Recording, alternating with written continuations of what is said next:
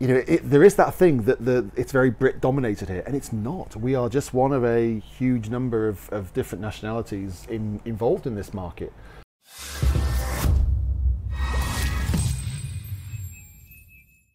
Okay, so here we are. Alfredo, thanks for joining me on my terrace of my new home in Montemayor, and we're sort of coming to the end of a strange old year, aren't we? Yeah, what started off a little bit uncertain. Yeah.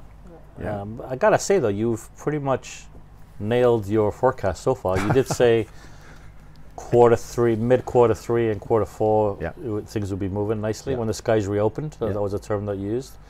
You forecasted that we would first see the normal buyers come back, minus the Brits because of the travel restrictions, and then see a delayed reaction quarter four sort of thing for the Brits, which is exactly what's happened. Yeah. So the question now is to get your crystal ball out and thinking, okay, what's quarter one of 2022 and next year hold? Do you know, the interesting thing is, before I answer that, because I'm thinking of the answer, is the Brits are always late to the party, aren't they? You know, whenever there's been kind of movement in the market in the past, the Brits have kind of been behind the market, and we are noticing that now. Yes, they're coming here in significant numbers because they can, and there's this pent-up demand of British people who still want to be here and move here and holiday here, but they're kind of behind the market. They're still expecting there to be bargains because the Daily Mail told them there were in 1998 or something. You know what I mean? It's kind of, things have moved on. There's other nationalities in the frame, and I think I'm British, and I sometimes think we're the only ones in the world, but actually there's been plenty of buyers from all over the place, particularly this year. There's been, I think the main nationalities for us have been Belgians, Swedes, Dutch, Germans, French, but actually it's been geographically scattered. There's been like hundreds of nations involved. So the Brits are expecting there to be, lots of things left for them, and actually I think I mentioned it in one video earlier this year, it's a bit like turning up at a party and all the food's gone. And there's just a few sort of scratty mince pies left in the corner or something. Yeah, I think the thing is that comes with a bit of history, because before the recession in 2008 sort of time, in Spain, sales to foreigners, out of those, for every 100 properties sold to a foreigner, 30 roughly were to a British. So they represented a third of the foreign buyer market. Lately, it's about 9%. Yeah.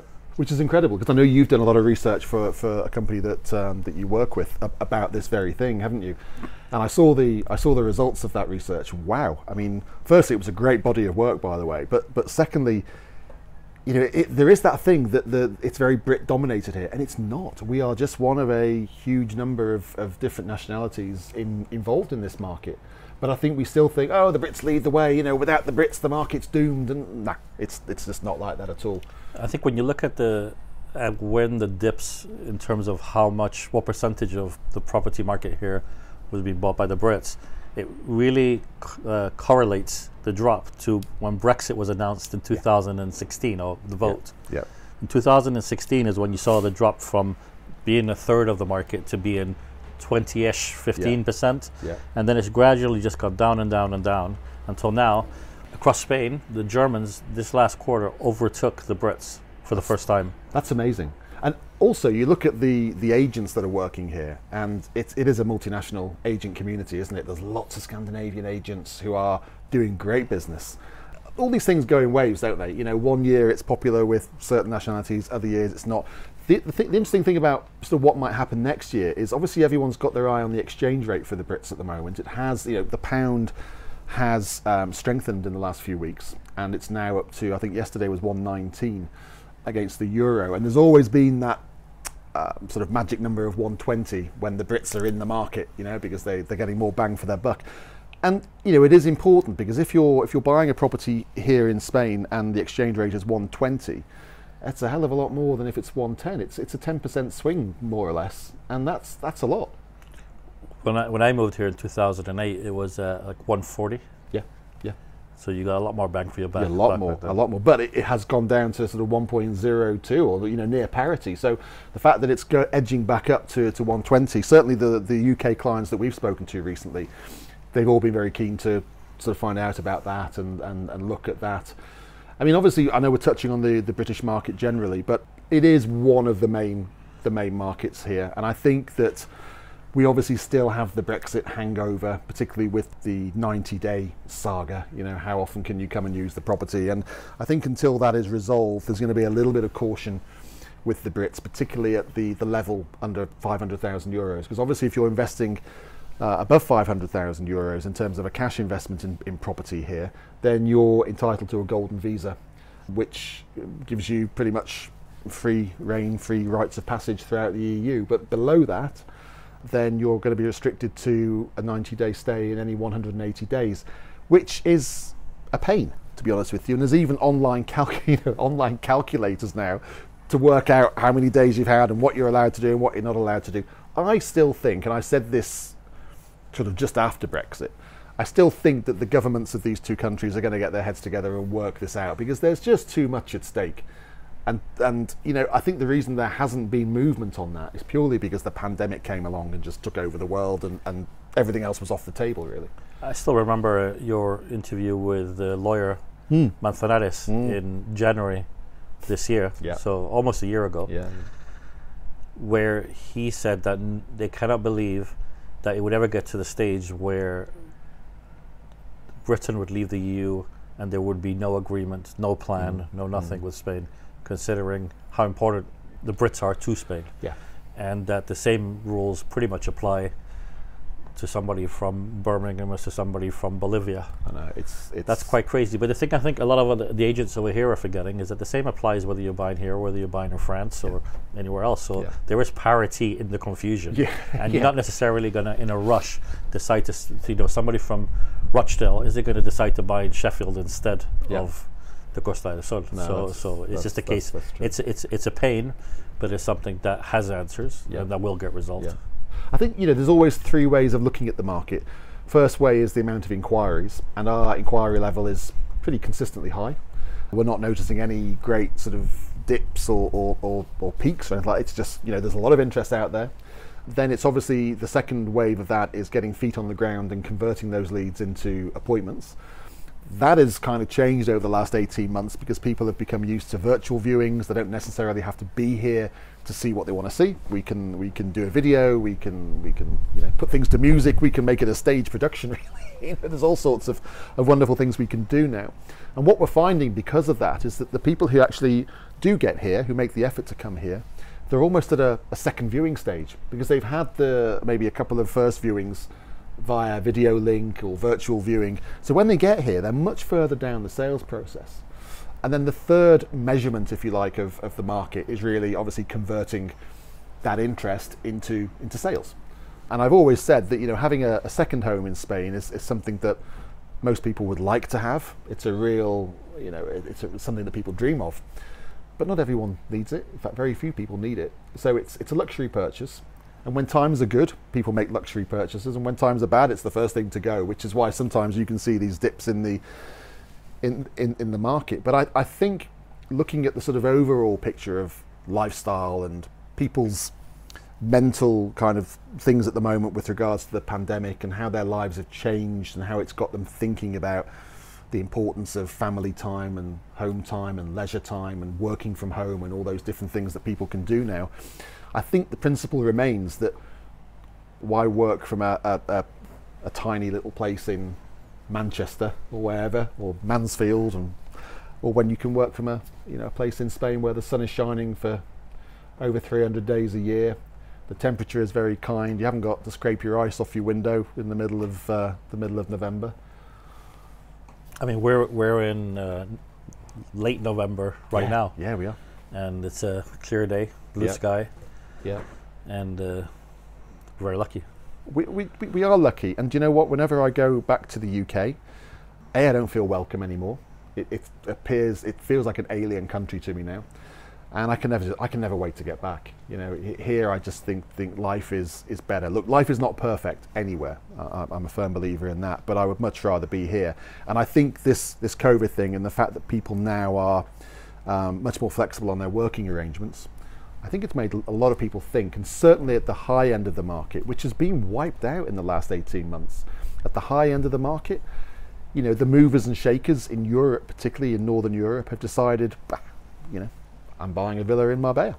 and I'm going to move the family down, or I'm going to spend more time there. I'm going to set myself up in a lovely working environment in the home, and do my business from there. I've noticed what seems to be a small trend of these sort of individuals, rather than having their business and their families in, say, their house in Sweden, and having a holiday home here where they come for their breaks, is almost trying to move the family here, and they commute back to their office in Sweden or wherever that's needed. Right. Exactly right. What I'm seeing is actually, them keeping the summer house in Sweden, and maybe by the lakes or wherever it might be, but effectively trading down in their home country, moving the family over here, and like you say, the main breadwinner commutes back to Sweden maybe once a month, once a quarter, whatever's needed. But so much can be done. We were talking about it earlier. So much can be done now via Zoom and Teams and God knows what. And I think bosses are becoming more trusting of their employees, aren't they, about them working in remote locations. And the world is changing. And I think, I don't know if it's changing for the better. Who knows? But it's an evolution of what we're doing and where we are. And I think it's becoming more important for people to have a space that they can live and work in, that they feel comfortable in, the whole family, they can get a good education, they can be somewhere that's safe. And this place is safe. Okay, it's there's always stories about different things, but really it's a safe place to be. It's a fantastic place to bring up kids. It's a place where you can grow old and still misbehave. And I don't know, it's just got a soul to it that certainly Northern Europe, or the places that I've seen in Northern Europe, can't offer. So let's get your crystal ball out then. So Q1 of 2022. Yeah. Business in terms of activity in the real estate market over here in the Marbella area, do you see it continuing along a fairly steady line of what we've been seeing, or do you feel it's going to change, go up, go down? What do you anticipate? Okay, I think it's going to be quite steady. There's always a little drop off December, January, because Christmas gets in the way, and particularly for people with big budgets, they've got other things on the go. It's not just buying a property in Spain. They might be buying a yacht, or they might be buying a helicopter, I don't know. But they also have family to consider, they have Christmas to consider, getting the kids back to school in January. So all of a sudden, the property in Spain comes a little bit further down the list. So we tend to get the really serious clients over in sort of late Jan, early Feb. And then that sales season, if you like, continues then up until probably Easter time. So you normally get 2 or 3 months of it. I think what we've seen this year, which has kind of skewed all the figures, is that we had that big burst, didn't we, in the summer, really, where we had a lot of people from a lot of countries with a lot of money descending on this place and buying it. And what we've seen since then is the summer, or the high season, has extended itself into Q3 and Q4. Hotels are booked out. You can't get a game of golf anywhere at the moment, completely booked. You can't get a hire car now until January. So it's that high season is just extended. So it's really weird to predict. I know I sound like a politician here, aren't I? I should be on Andrew Marr. But I think Q1 will just continue with a little drop off, as I say, December, January, but then it'll pick up again. But I don't think we're going to have a glut, because I think that glut, or that latent demand, has now been satisfied. But I do think that the fundamentals are still there for it to continue on an upwards trajectory. So the final question to do with this, because we did see this boom in the summer. It was a little mini boom, yeah. And we also saw, as a consequence of that, in some of the prime areas in the higher end, a lot of the stock diminish, even in the middle and low end, from what I'm told, in key areas. So where we're coming into 2022 with less stock than we started, for want of a better word, how do you see that affecting prices for buyers into Q1, Q2, and into next year? The thing is, it's putting pressure, upwards pressure on prices in key areas. So what we're seeing is, Puente Romano is a great example. Everybody wants to be near the Puente Romano because it's a fantastic hotel. It's got loads of facilities. It's on a great beach, promenade, Marbella one side, Puerto Banús the other side. So it's fantastic. Who wouldn't want to be there? But now we've got apartments going for sale for over 10 million euros. Where does it stop? It's become a kind of Mayfair kind of market, and the people with serious money, where 10 million is a drop in the ocean, will probably just come along and buy that. And we're talking people with a lot of money who can just drop 10 million like that. They've probably got 50 or 100 million, to drop that amount of money on an apartment. But yeah, we've noticed a shortage of stock. I think that if people are determined to be in the best areas, then they're going to have to pay more money because of supply and demand issues, or they wait and they build something. but then the trade-off is time. Do people want to wait? So I think in the best areas, yeah, we're going to have a problem, and people are going to have a decision to make. So something has to give. Do they either join the party and maybe pay more than what they were hoping to pay? Do they wait and maybe just wait for the market to cool, if it cools, or are they just going to miss out? Or do they compromise on something like location or size? You know, do they go maybe to location B rather than their A location and pay what they want to pay? Or do they downgrade by having one less bedroom, or maybe not the view they wanted, to be able to satisfy their budget rather than overspending? So there's decisions to be made, and you know, I'm a firm believer that every property purchase anywhere in the world, there's a degree of compromise. You know, this place here, it's, you know, there's things that drive me mad about it, but you know, at the end of the day, I'm a believer that you can't tick 10 out of 10 boxes. And I always say to people when I first meet them, to clients, I say, look, if we end up ticking 7 or 8 out of your 10 like want-to-haves, then we're doing really well. But there's always got to be compromise. So you see a scenario where next year that compromise may well be in the precise location that they're looking for, if they want to pay what they were hoping to pay. For instance, like if people, they might have an A list of, I don't know, Zagaleta, Madronal, Marbella Club Golf Resort, and they end up being priced out of that market and may end up going to a place like La Alqueria, which is in Benavides. It's beautiful, it's up and coming.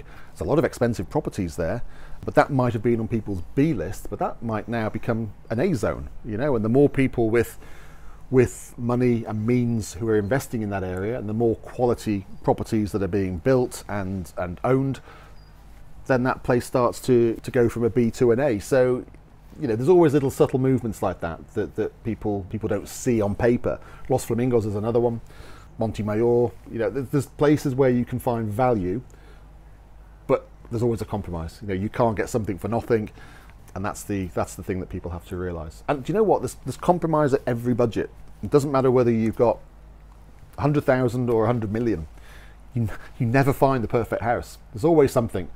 And even if you build it yourself to your own specification, that still involves a degree of pain. So I always say to clients that whatever budget, just because you've got a load of money doesn't mean to say that you can have everything you want.